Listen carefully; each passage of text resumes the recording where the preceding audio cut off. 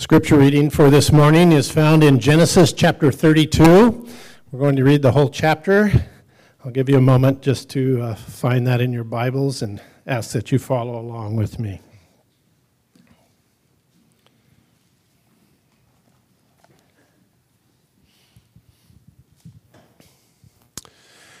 In Genesis chapter 32, Jacob went on his way, and the angels of God met him. And when Jacob saw them, he said, "This is God's camp." So he called the name of that place Mahanaim. And Jacob sent messengers before him to Esau his brother in the land of Seir, the country of Edom, instructing them, "Thus you shall say to my lord Esau, Thus says your servant Jacob, I have sojourned with Laban and stayed until now.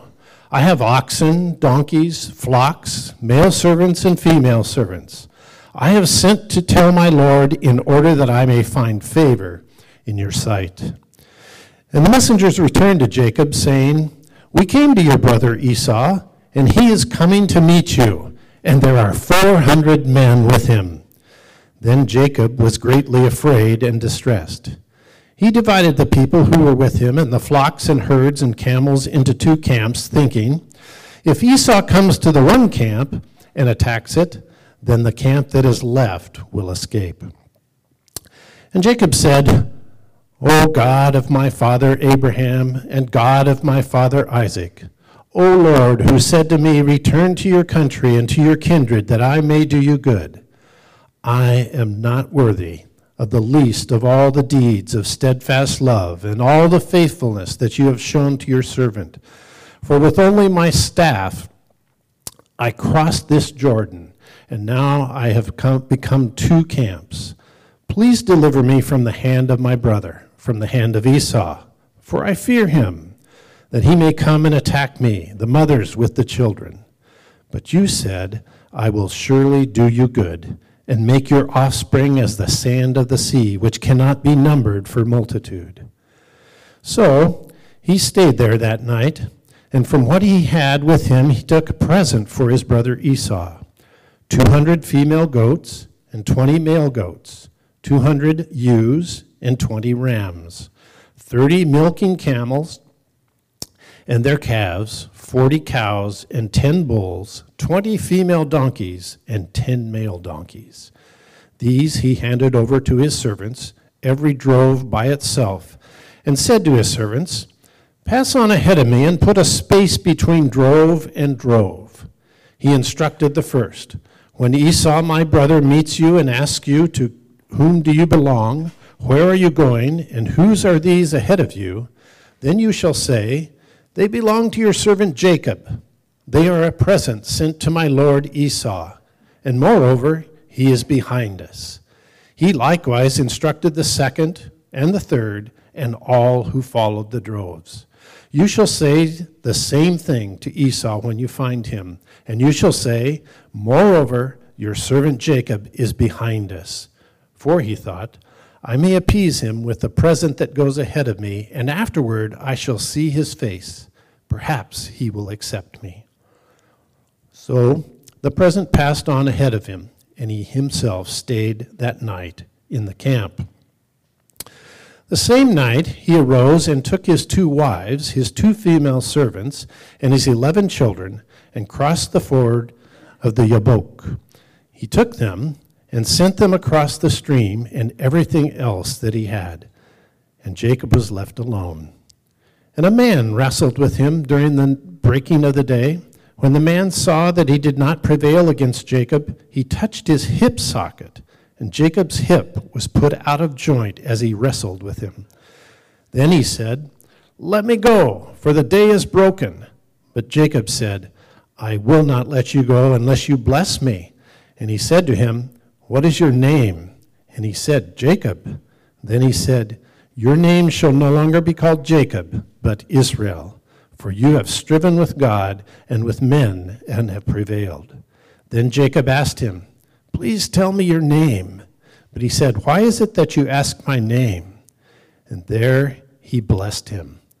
So Jacob called the name of the place Peniel, saying, "For I have seen God face to face, and yet my life has been delivered." The sun rose upon him as he passed Penuel, limping because of his hip. Therefore, to this day, the people of Israel do not eat the sinew of the thigh that is on the hip socket, because he touched the socket of Jacob's hip on the sinew of the thigh. This is the word of the Lord.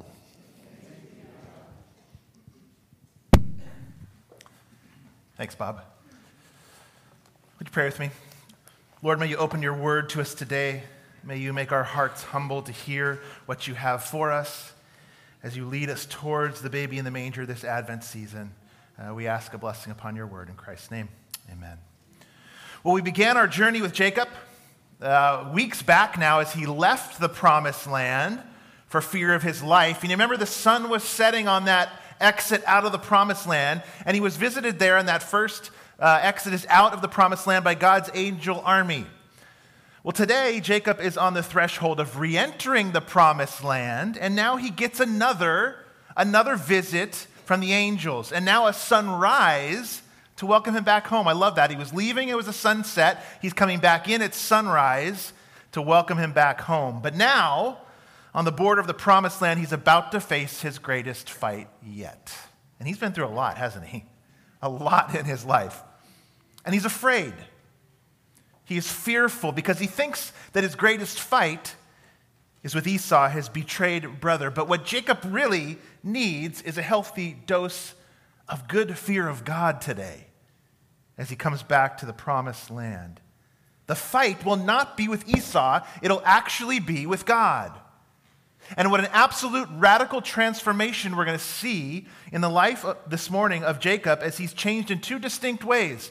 In body, you heard that in the weird part of this story, and in name, as he comes to the end of himself. So here's where we're going this morning. We're going to answer the question of how do you win by losing?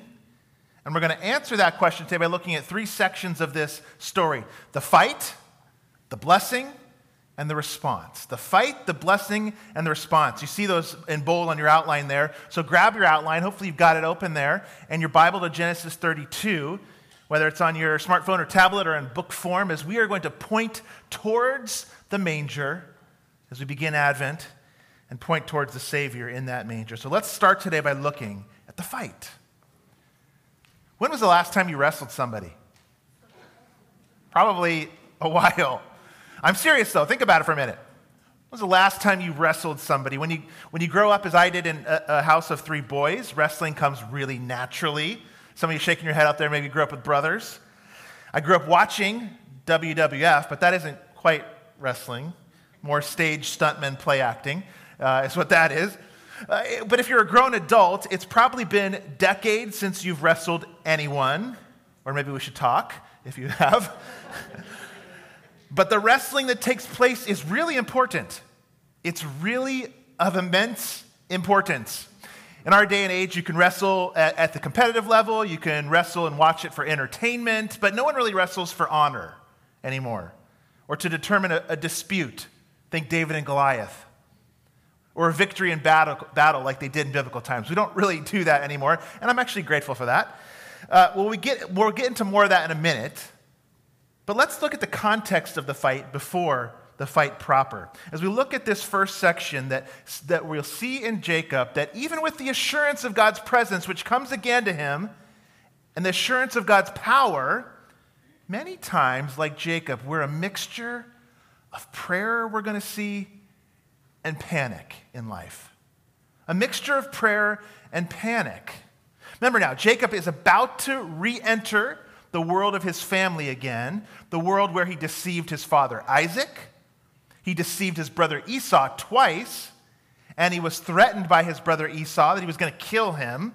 Remember now, just to set this context. And so God gives him another divine visit. Heaven opens up on earth again, much like that staircase on his way out when he had a dream. Heaven opens up again, and the angels of God meet him again for the second time, once on the way out and now on the way back in.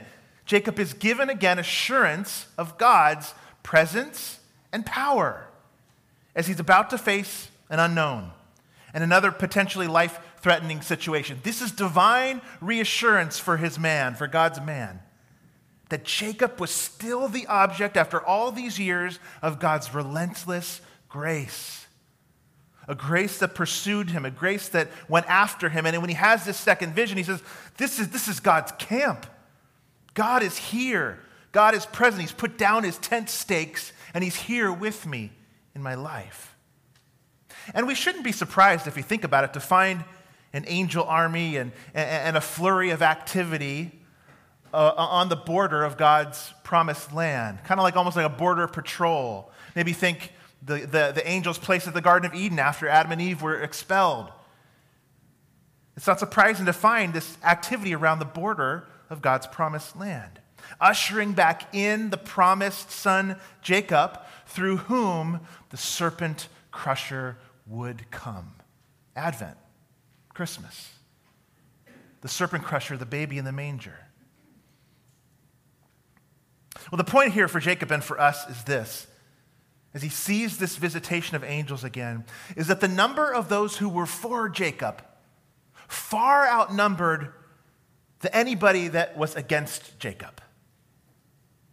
And he was in far less danger than he actually realized in front of him with Esau and his clan.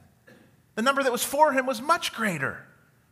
And so too for us. If God is for you, who can be against you? Think about that. If God is for you, who can be against you? Who can take you down? Who can ultimately destroy you? No one. No one can. And yet we see in these opening verses, Jacob is still full of fear. He's still frightened. And he devises a misguided plan again to re-enter and seek to persuade his brother by almost giving back the inheritance that he stole in the first place and giving back the blessing that was truly his because God said it was his. Now, Jacob knows reconciliation is needed. He knows it. He's going back to the vicinity of his family. But it's not because of geography. He could travel around Esau to get back into the promised land. But what his heart needs is reconciliation with Esau. So it's not a geographical need because he's in his way as a roadblock. No, there's a heart need for him to reconcile. There is a great spiritual need for Esau to reconcile. In chapters 32 and 33, that's what we have. This great reconciliation. Picturing, really, acted out in these chapters that what we see in the words of Jesus in Matthew 5. Here's some of these words. These are from Jesus. So if you're giving a gift at the altar and there remember your brother has something against you, leave your gift there before the altar and just go. Go, Jesus says. First be reconciled to your brother, then come and offer your gift. Come to terms quickly with your accuser while you're going with him to court, lest your accuser hand you over to the judge, and the judge to the guard, and you be put in prison. What a great need Jacob had in his life. What a great need we have and see in the church through these words of Jesus and through this now coming conflict with Esau, his brother, to learn to reconcile with people. Why is that something we can do in the church? Because we have the gospel. Because we have the good news of Jesus Christ, we have the resources actually to reconcile, to work through hard things, to work through divisions and hurts and even betrayals. We have those resources in the truths of the gospel. Grace, mercy, forgiveness, acceptance. But the church sometimes seems to be the place where we sometimes speak the least openly about our hurts and our wounds. We sometimes think, well, I want to be nice. I want to kind of not stir anything up. And so we don't say anything, but that doesn't solve anything either. That sometimes makes it worse. As Jesus says here, go. If you've got an offering, go. Don't even come here. Go first to reconcile. To not reconcile is to risk serious spiritual danger and an offense to God. Jacob knows that. Jesus teaches that. We need to learn that. I think like Jacob, We have the assurance of God's presence and power. We have something even greater. Christ has risen. We know that. But many times, like Jacob, we respond maybe with a misguided or panicked efforts. There's so much for us to learn here today. There's so much for us to grasp onto here today. When we have God's presence in conflict. Where is your conflict today? Think about that for a moment. Who in your life are you in conflict with right now? Where is there a bit of tension in relationship that you need to see resolved? We probably all have at least one place or person in this room where things just don't feel like they used to feel. And the communication, there's a breakdown. And there's a coldness in the room when you now enter there with this person. Where do you need to reconcile? Jacob pursues it. Jesus commands it, and we should too. Well, regardless of how you look at Jacob's efforts, either as an attempt to buy Esau off, which I kind of lean towards, or a sincere effort, however you look at it, it was generous. He essentially sends these messengers off to Esau and says, I'm willing to give you the whole ranch. The whole thing is yours. I'm willing just to give it all to you. I've got presents galore for you, Esau. As we see later in verse 13, he sends hundreds of animals, around 550 animals he sends. But the messengers return with the great news that there's about 400 hairy-chested men on their way to see him. Really good news. Warriors on their way with Esau. And the text tells us, picking up, look at verse 7 with me and 8 again. Then Jacob was greatly afraid. He was afraid, he was fearful, and stressed out, distressed. He divided the people who were with him, and the flocks and the herds and the camels, into two camps, thinking, well, if Esau comes to one camp and attacks it, then the camp that is left will escape. The irony here is that he just has been exposed again to God's presence and blessing upon him. And in fear, he can only think of survival. How are we going to survive? The thought of the angel army is gone now again for Jacob. So quickly. Hey, let's split up. At least Esau can only get half of us. So let's just split up. Let's try that as a strategy. And look how the division ends up in chapter 33. As they divide, who has to go first? Jacob lifted up his eyes and looked, and behold, Esau was coming, and 400 men with him. So he divided the children among Leah and Rachel and the two female servants, and he put the servants with their children out in front, then Leah with her children, and Rachel and Joseph last of all. Nice, Jacob. Put the exploited servants out first. Hey, at least we'll save the better half. You see, Jacob again. He trusts God, but then takes matters into his own hand with misguided efforts. But he does pray. He does pray. And we need to talk about that for a moment because it's part of the centerpiece of this passage. There is real spiritual growth here with Jacob. Yes, it's slow, and yes, it looks probably a lot like our spiritual growth.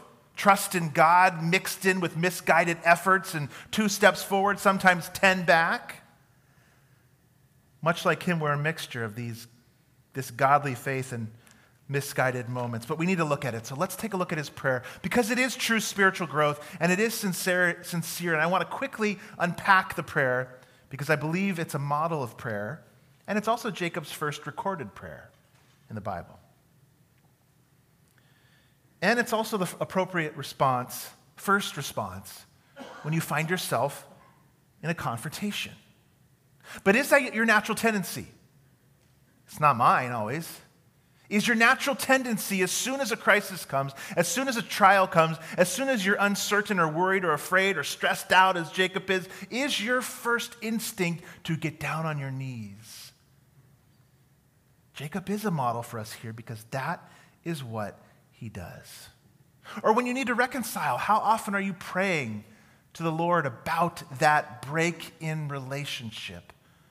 God, show me the way forward with this person. Show me the way forward with this situation. Or any crisis. Is your first instinct to pray? Let's look at it again one more time. Verse 9, Jacob said, O God of my father Abraham and God of my father Isaac, O Lord, who said to me, return to your country and to your kindred, that I may do you good. I'm not worthy of the least of all the deeds of steadfast love and all the faithfulness you've shown to your servant. For with only my staff I crossed this Jordan, he means on the way out, and now I've become 2 camps. He's got enough for 2 camps. Please deliver me from the hand of my brother, from the hand of Esau, for I fear him, that he may come and attack me, the mothers, with the children. But you said, I'll surely do you good and make your offspring as the sand of the sea, which cannot be numbered for multitude. Well, what do we see here first? What do we see in this prayer first? The first thing we see is that Jacob prays humbly. He says in these words, I'm unworthy of this steadfast love you've shown me. I fear him. There's a humility here. As even Neil was speaking about this morning, we see in Christ that we need. Gone is the chronic self-sufficiency that we've come to know Jacob by. There is a humility that is necessary when we come to Jesus. You have to come on your knees. You can't come thumping your chest proud. You have to come on your knees. I'm not worthy of your steadfast love, he says. But he's afraid too, as we said. It's proper humility with 400 warriors breathing down his neck.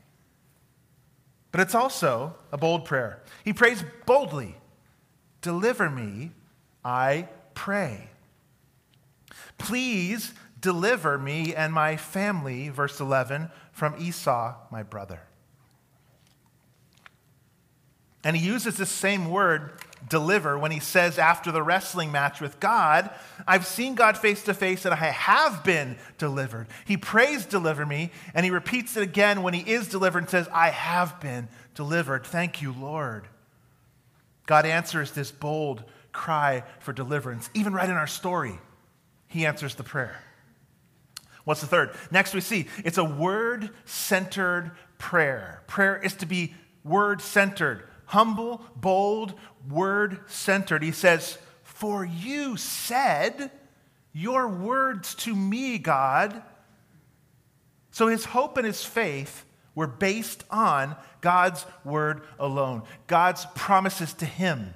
God's promises to you. That's what our prayers will be based upon.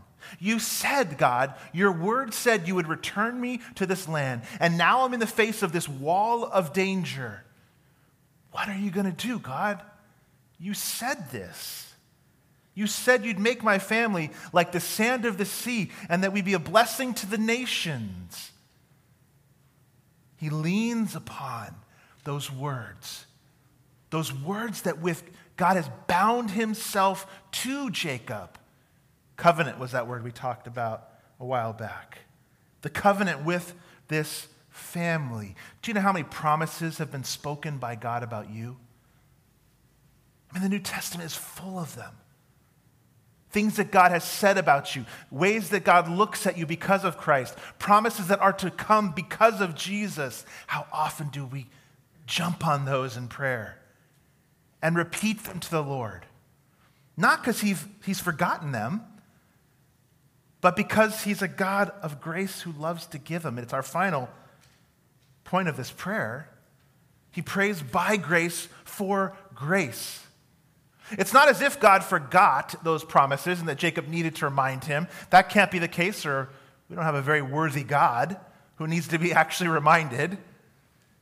No, God loves Jacob, and he's gracious, and he loves to answer the prayers of his children when they remind him of the promises and deliver them. It's the same for us. God hasn't forgotten us, but he wants you to call upon him, call upon his character, call upon his promises, because in that he's glorified. In that he sees you trusting what he has said and what he will do. The success for Jacob here, the success for you in your life, it doesn't come through his scheme. You know, he sends the animals ahead in verses 13 to 21, but it doesn't come through that. It comes through God. the deliverance. But we see this panic in Jacob as he just sends the whole herd on. Just give it to Esau. So we got to look at it. He responds in prayer, remember, and panic. So let's look at it. Whenever we open presents at Christmas at certain grandparents' homes who will remain nameless, it can take hours. Maybe you do this too. Why is that? Well, grandma or grandpa says, well, one present will be opened at a time by a child, and then we'll kind of hold it up and we'll all ooh and ah over it before even the next kid can touch the second one, or they may get one of these, right? One at a time. That's what Jacob does here. One present at a time, we're going to send them along so Esau can see how sorry I really am. But here it seems with these big presents, this extravagant giving that Jacob does for Esau, it seems that rather than let grace do its work between the brothers, Jacob's more concerned with appeasing and just buying Esau off. It's totally unnecessary.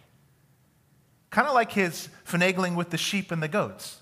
It's totally unnecessary when he has the promise and the power and the angel army of God behind him, actually in front of him, and the blessing of God with him.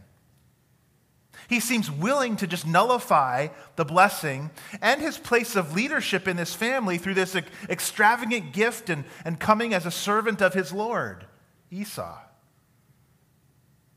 Fear and anxiety have gripped him. And it's caused for him this great panic. And really, it was kind of an act of self-atonement, figuring out the problem himself, a self-salvation project. Well, what can I do? I'm afraid he's coming. I'm going to die. Yeah, the angels. Okay, yeah, I remember that. But we got to figure something out here. That's what's going on here.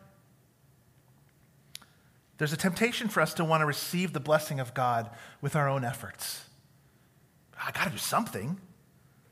Remember, the wrestling wouldn't be with Esau here. The fight would be with God. And that's actually how it is most of the time with us. It's never actually about the fight with our perceived enemy. It's more about the wrestling on the surface of our heart in faith or lack of faith or courage or fear and anxiety. It's usually a war on the surface of our heart. Will you trust God in the face of opposition?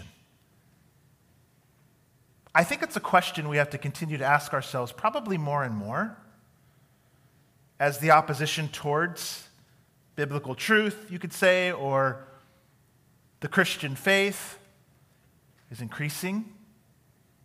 Will we believe God when we're outnumbered, as Jacob may have been? Will we believe when we lose our influence and power? When we are perceived, when you are perceived as the enemy, will you believe God in that circumstance? Will you wrestle with what's going on the surface of your heart? Will we believe God at his word when he says, you know what? That's not good for you to give into. That's actually destructive for your life if you do this. When temptation comes, will you believe his word? Because even as we said, with all his scheming, the success comes through the prayer, through God. It has nothing to do with all his efforts and gift giving in this story. So see, this prayer is a model for us. Trust God in prayer. Well, Jacob does, even as he's mixed with panic and prayer, he does act honorably as he puts a river between his family and Esau that night. And as night sets in, it must have been a terrifying night as he's now alone. Let's look at this wound that comes in this fight. As we'll look and see that the Lord wounds actually his man, wounds his own in order to bless him. That's a strange thought. That our good and loving God might wound us? Or allow us to be wounded at the very least? To bless us? Imagine the shock to his system as he was sitting around the campfire, maybe his near heart attack, when a hand of a man grabbed him on the shoulders. Can you imagine that? The adrenaline and the panic and the heart skipping a few beats there as this wrestling match begins. It's sort of a matter-of-fact detail in the story, kind of like we're just supposed to go, oh yeah, wrestling happens all the time. This man just comes up and grabs him. And they wrestle in the dust. And in true Jacob fashion, what do we see? He rises to the occasion. Let's do this. Bring this on. Let's go. I mean, they probably wrestled 7 or 8 hours. If we're thinking all night, this grappling in the mud is the idea the text and the language gives us there. And you know what? His whole life has been characterized by wrestling with others, hasn't it? Metaphorically speaking, his family, his father-in-law, his wives, his brother. But now, this person came with a plan. Came at night on purpose so Jacob wouldn't truly recognize who he was, and plans to leave by morning when he says, hey, Jacob, the sun's coming up, let me go. I think he does that because if Jacob knew actually who he was getting into a fight with, he would have ran for the hills, hopped back in the river and swam over to the other side to his wives, if he would have known. Here we have a really strange occurrence of God, divine being, somehow in a human or angelic form, as he was when he visited Abraham. Remember in Genesis, the 3 men come, and one of them's like this divine being that deserves worship. Well, that can't be just a human, or even an angel. Sometimes he's called the angel of the Lord. Some believe it's the pre-incarnate Jesus appearances in the Old Testament. Regardless, either way, it's divine. It's God in some way here as they wrestle together. We see that it would take something really extreme and really dramatic to transform this man. This man, Jacob. He would need an injury of the Lord to bless him. You know, growing up playing lots of sports, I got to witness firsthand lots of injuries. Some of you that were athletes, maybe growing up playing sports, you realize that. I mean, even as a high school pitcher, I even hit somebody with an 80-mile-an-hour fastball right in the eye socket. Yeah, ow, was right. I did not relish my plate appearance after that. I was thrown it probably 5-6 times. You don't usually hit somebody right in the eye, but I did. So I witnessed some really kind of gruesome injuries in my years, but I think the most gruesome was when I was playing football. It was normal Tuesday practice, and we were just out running and doing some tackling drills out on the field. And one of my buddies went to, it's kind of one of these things where somebody has the ball, you sort of run at a triangle like this, angle, and kind of one guy tackles the other. But he awkwardly kind of tackled and wrapped his legs around the guy and just sort of dragged him to the ground. Not a textbook tackle, I'll tell you. But as he awkwardly dragged him to the ground, it sort of just rearranged this guy's knee. Yeah. Kneecap kind of on the side of his leg. You just saw it. Some of you are like really squeamish. Sorry about that.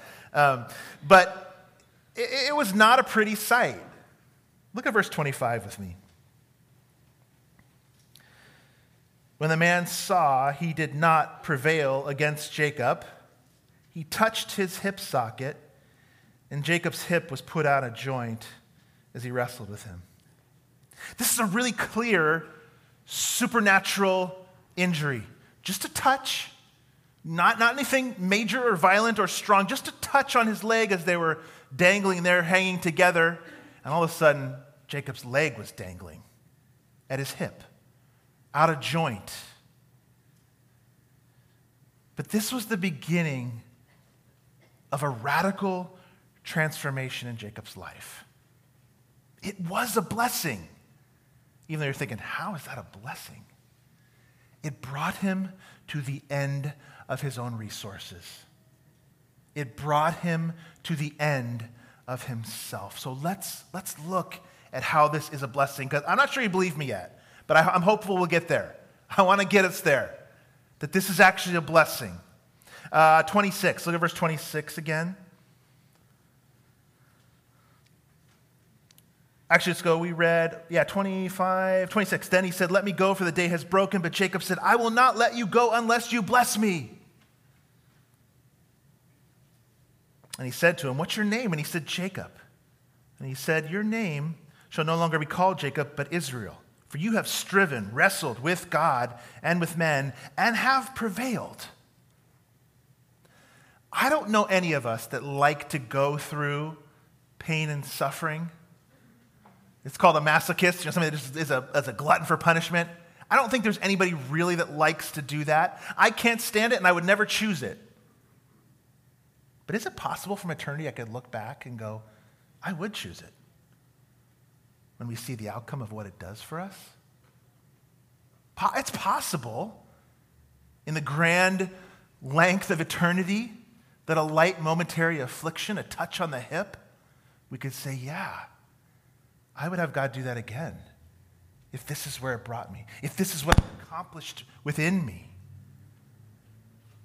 We don't have a very good theology of suffering, do we? We just don't.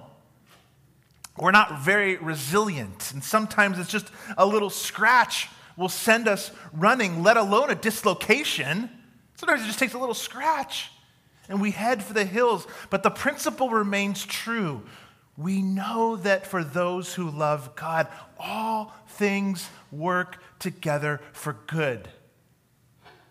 For those specific people who were called according to his purpose. For those he foreknew, he also predestined to be conformed to the image of his Son, in order that he might be the firstborn among many brothers. Well, here's the point. The good as we define it and the good as God define it are many times quite different, aren't they? His purpose is right here in the middle of this verse. Take a look. To be conformed, it's that next slide there, Tony. To be conformed to the image of his Son. That's his purpose. That's the greater good. That's what God was doing here with Jacob. And how was the Son shaped? How was Jesus shaped himself? Through trials, through suffering. Why is this necessary? Why is this necessary? Listen now, because it's possible to be a Christian, even a church-going Christian, and live in the church for decades and not see much change in your life. It's possible. Do you feel that to be your case? Maybe you've been a decades, lifelong Christian. You look at, I don't see change. I don't feel change. I'm dealing with the same struggles and trials and stresses and temptations that I've been dealing with forever. Church going for decades maybe, and so little growth or change. Or maybe on the outside, you might look nice and shiny. Maybe inside you're a mixture of anxieties and fears and bitterness and grudges and insecurities and hostilities maybe even. It's a crippling grace that God gives to Jacob here, because you can't really ignore it when you're in a wrestling match and your hip falls apart, can you? You can't ignore it. He was instantly outmatched, and so what did he do? What do we do? Number 3 says this: in desperation, we must cling to the Lord in faith. That's what he did. Can you imagine? He becomes kind of like a rag doll, just hanging on for dear life as he's lost the use of one leg. This is not mano a mano anymore. It's more like one of the bull riders on top of a bull at the Canby Rodeo. That's more like what we've got a picture of here. A rag doll just hanging on. And sometimes isn't that what life feels like? Like you're just hanging on by a thread of faith. Lord, I believe, but help this giant mound of unbelief. Jacob hangs on. But this injury is a grace, is a blessing. Why? Let's look at it, because I really do want you to believe this. It's hard, but I want you to believe this. Let's look at it a bit more detailed. What does grace do? Here's some of the things this injury does.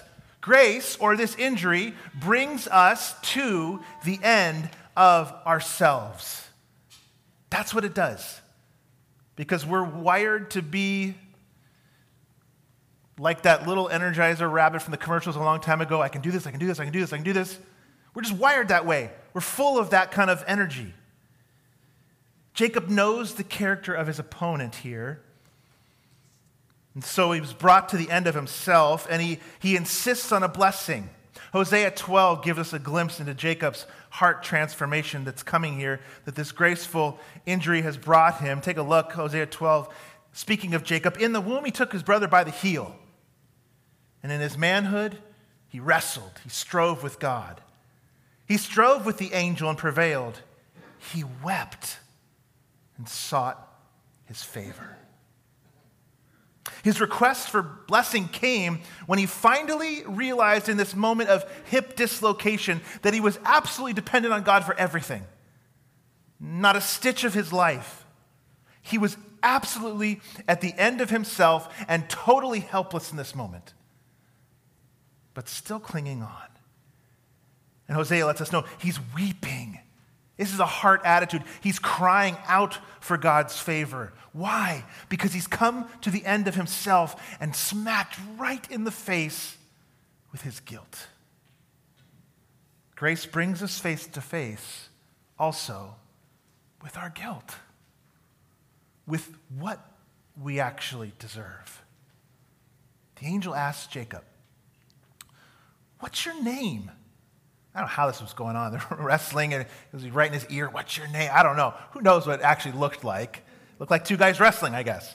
But in the middle of this wrestling match, he says, "What's your name?" In the Bible, to say your name, the name had a lot of meaning behind it, but to say it out loud was kind of this act of self-disclosure, a revealing of yourself. And for Jacob here, doubly so. We know it's a rhetorical question, isn't it? This is a divine being here.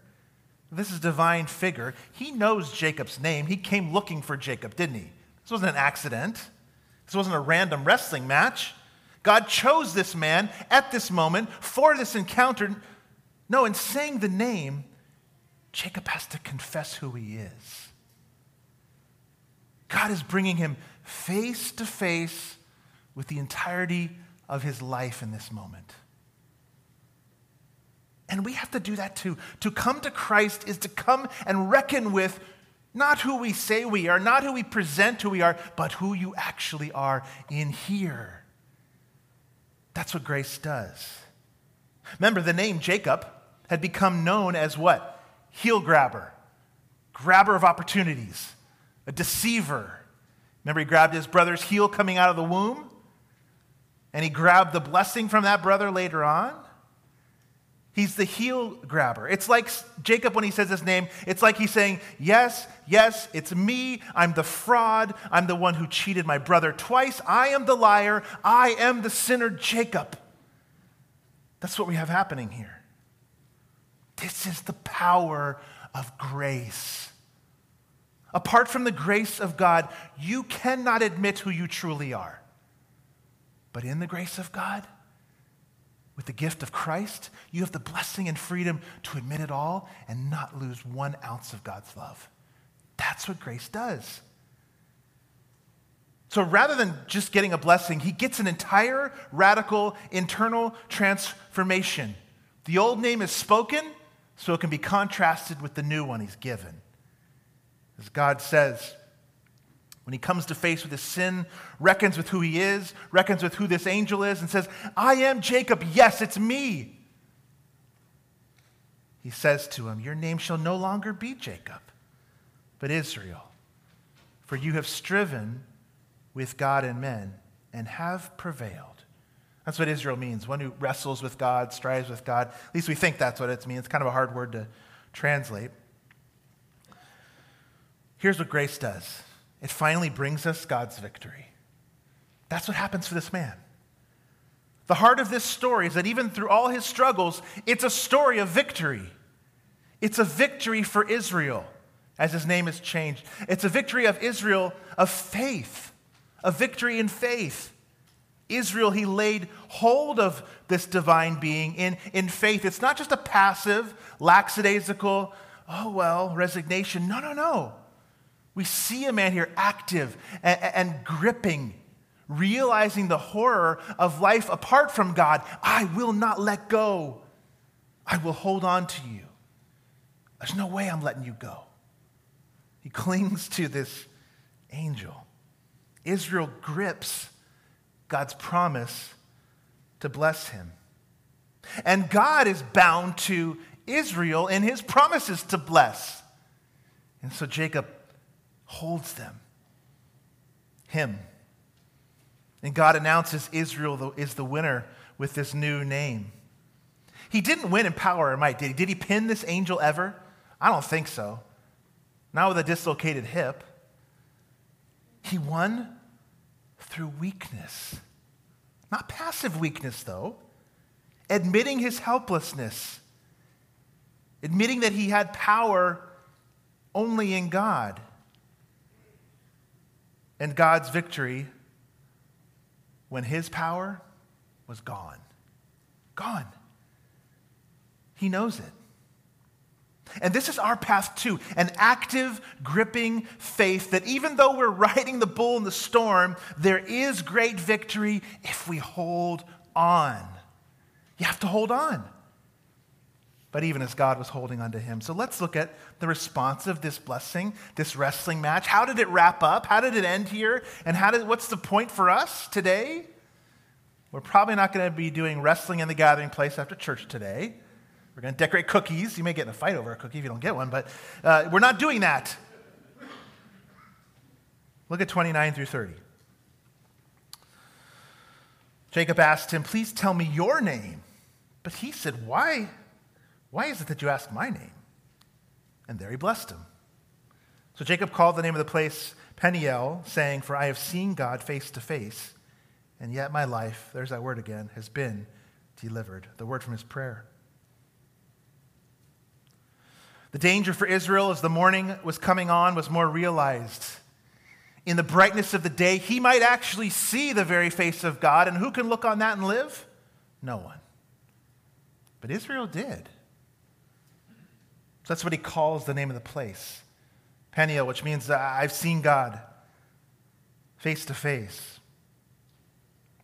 He asked the name, but it was an inappropriate ask.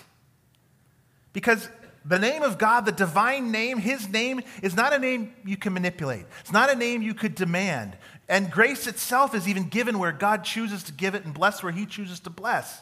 It's his prerogative. But Israel is transformed in this moment as he wins by losing. So let's end with this question. How can you win by losing? How can you win by losing? He walks away with two changes in his life, doesn't he? He walks away with a limp.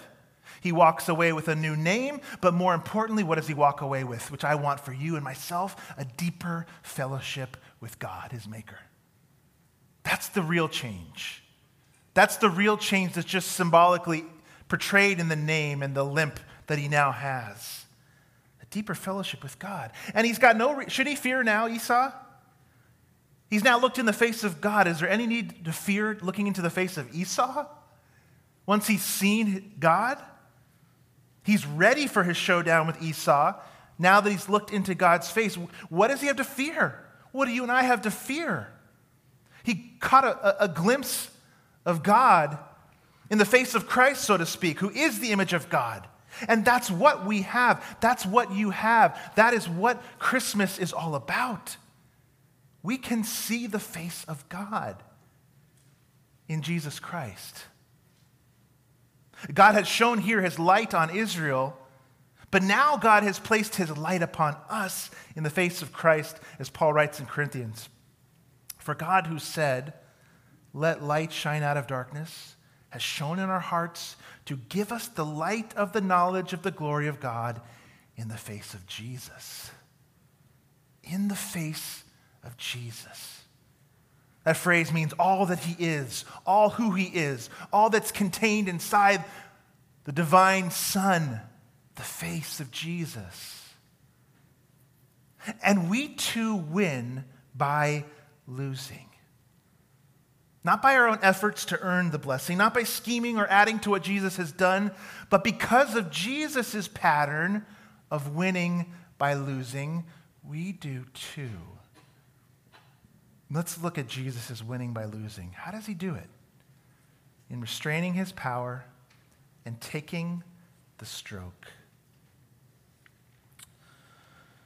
The great preacher Edmund Clowney points to two ways this passage foreshadows Jesus and points us to Jesus.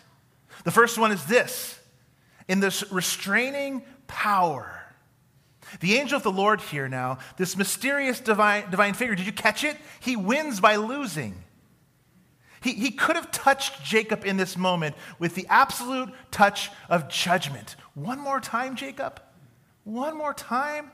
I just showed you the angels again. And you're plotting and scheming and thinking you need to buy off Esau?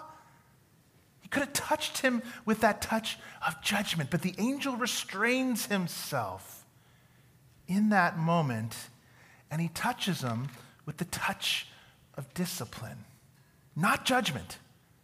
Discipline, not judgment. Remember, his purpose was grace in the wounding. And the wounding then drew out this incredible faith from Israel. Clowney said this in his commentary: the Lord restrains his power, withholds his judgment to hear the cry of faith, to give himself, that is God, to give himself to the grasp that holds his promise. He didn't have to do this for Jacob. He restrained what could have been righteous judgment on Jacob so that he could hear this plead, this cry of faith from the moment of torment. Do you see why we can cry out to God? Because with us too, his children, of course he's going to bless you. What good father withholds good things from the children that he loves? Even if it comes through pain. He withholds what could come, what we actually do deserve, to draw out from us a cry of faith, as he did with Jacob. The angel restrained himself, and Jesus restrained himself too. Think about that. As Neil talked about him taking on a body of flesh today, as Philippians talked about, how much divine prerogative did Jesus give up or not access to take on a body and be humble and watch people question him? Watch people walk away from him, watch people abandon him, and then still go die for them? Talk about restraint. God restrains himself in this story the same way Jesus did when he was on earth. So what do? When you find yourself under the heavy hand of God's providence, you feel his discipline upon you, what do? You cry out in faith. You cry out in faith. Hold on, as if you were riding the bull with a dislocated hip. Hold on.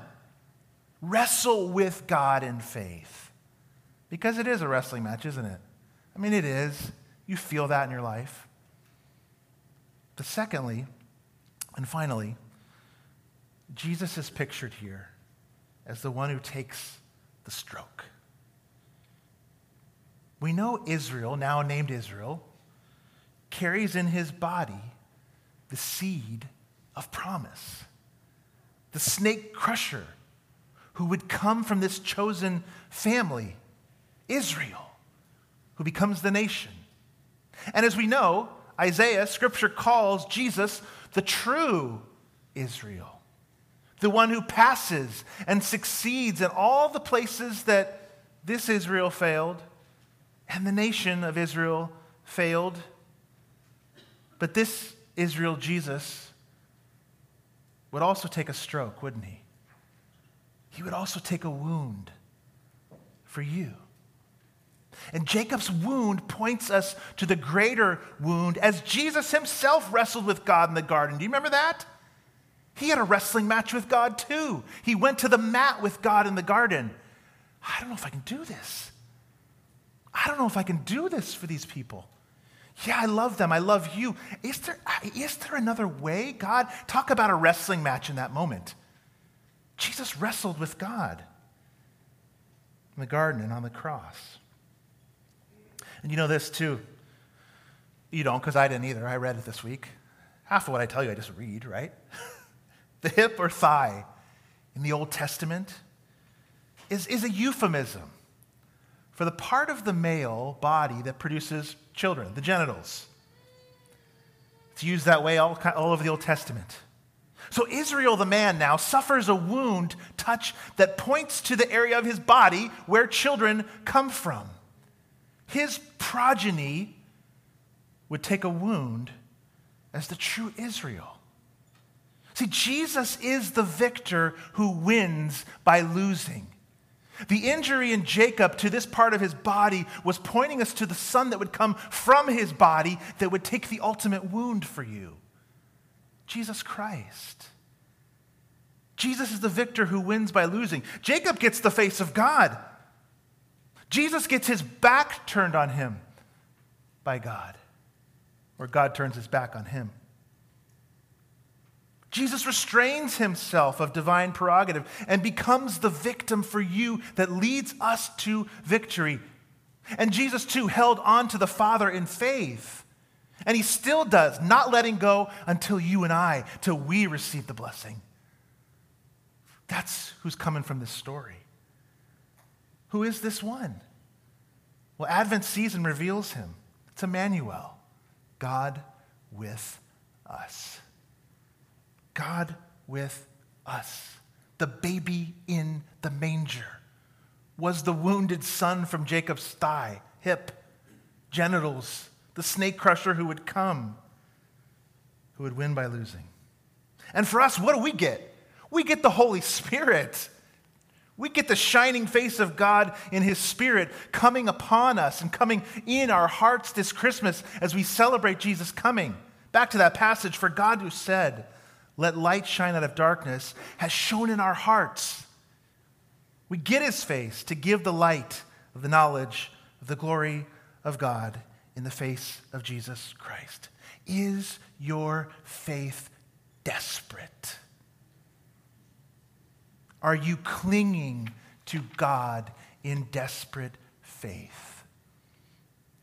Will you cling to the Christ child this Advent season here at Bethany Church? Let's do that together this Christmas season as we prepare our hearts. Because you know what?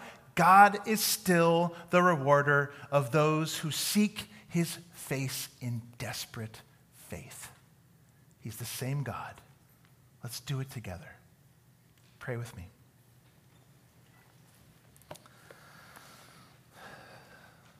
What a story, Lord, that you would be willing to enter in some way into Jacob's life to grapple and wrestle with him and take the time of patience with this man and wound him in such a way that he could only come back from the wound closer to you as he healed. Jesus, this Advent season, let us grasp the reality more and more that you were the Son to come, the one who would take the ultimate stroke from God for us. And so, by doing, give us the beauty of your face. Let us come out the other side this Advent season